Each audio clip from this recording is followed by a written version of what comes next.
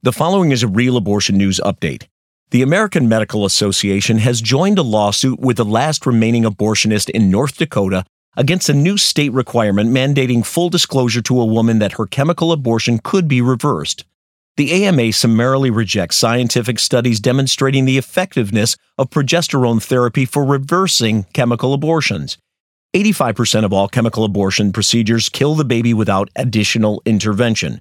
Studies show that with progesterone treatments administered within 72 hours of the first chemical abortion pill, up to 70% of pregnancies are saved. Oddly, the AMA, ostensibly a scientific organization, has dismissed peer-reviewed science as lies without producing any research of their own.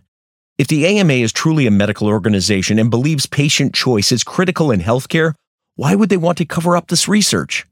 To help sponsor Real Abortion News by Compass Care, go to realabortionnews.com/donate.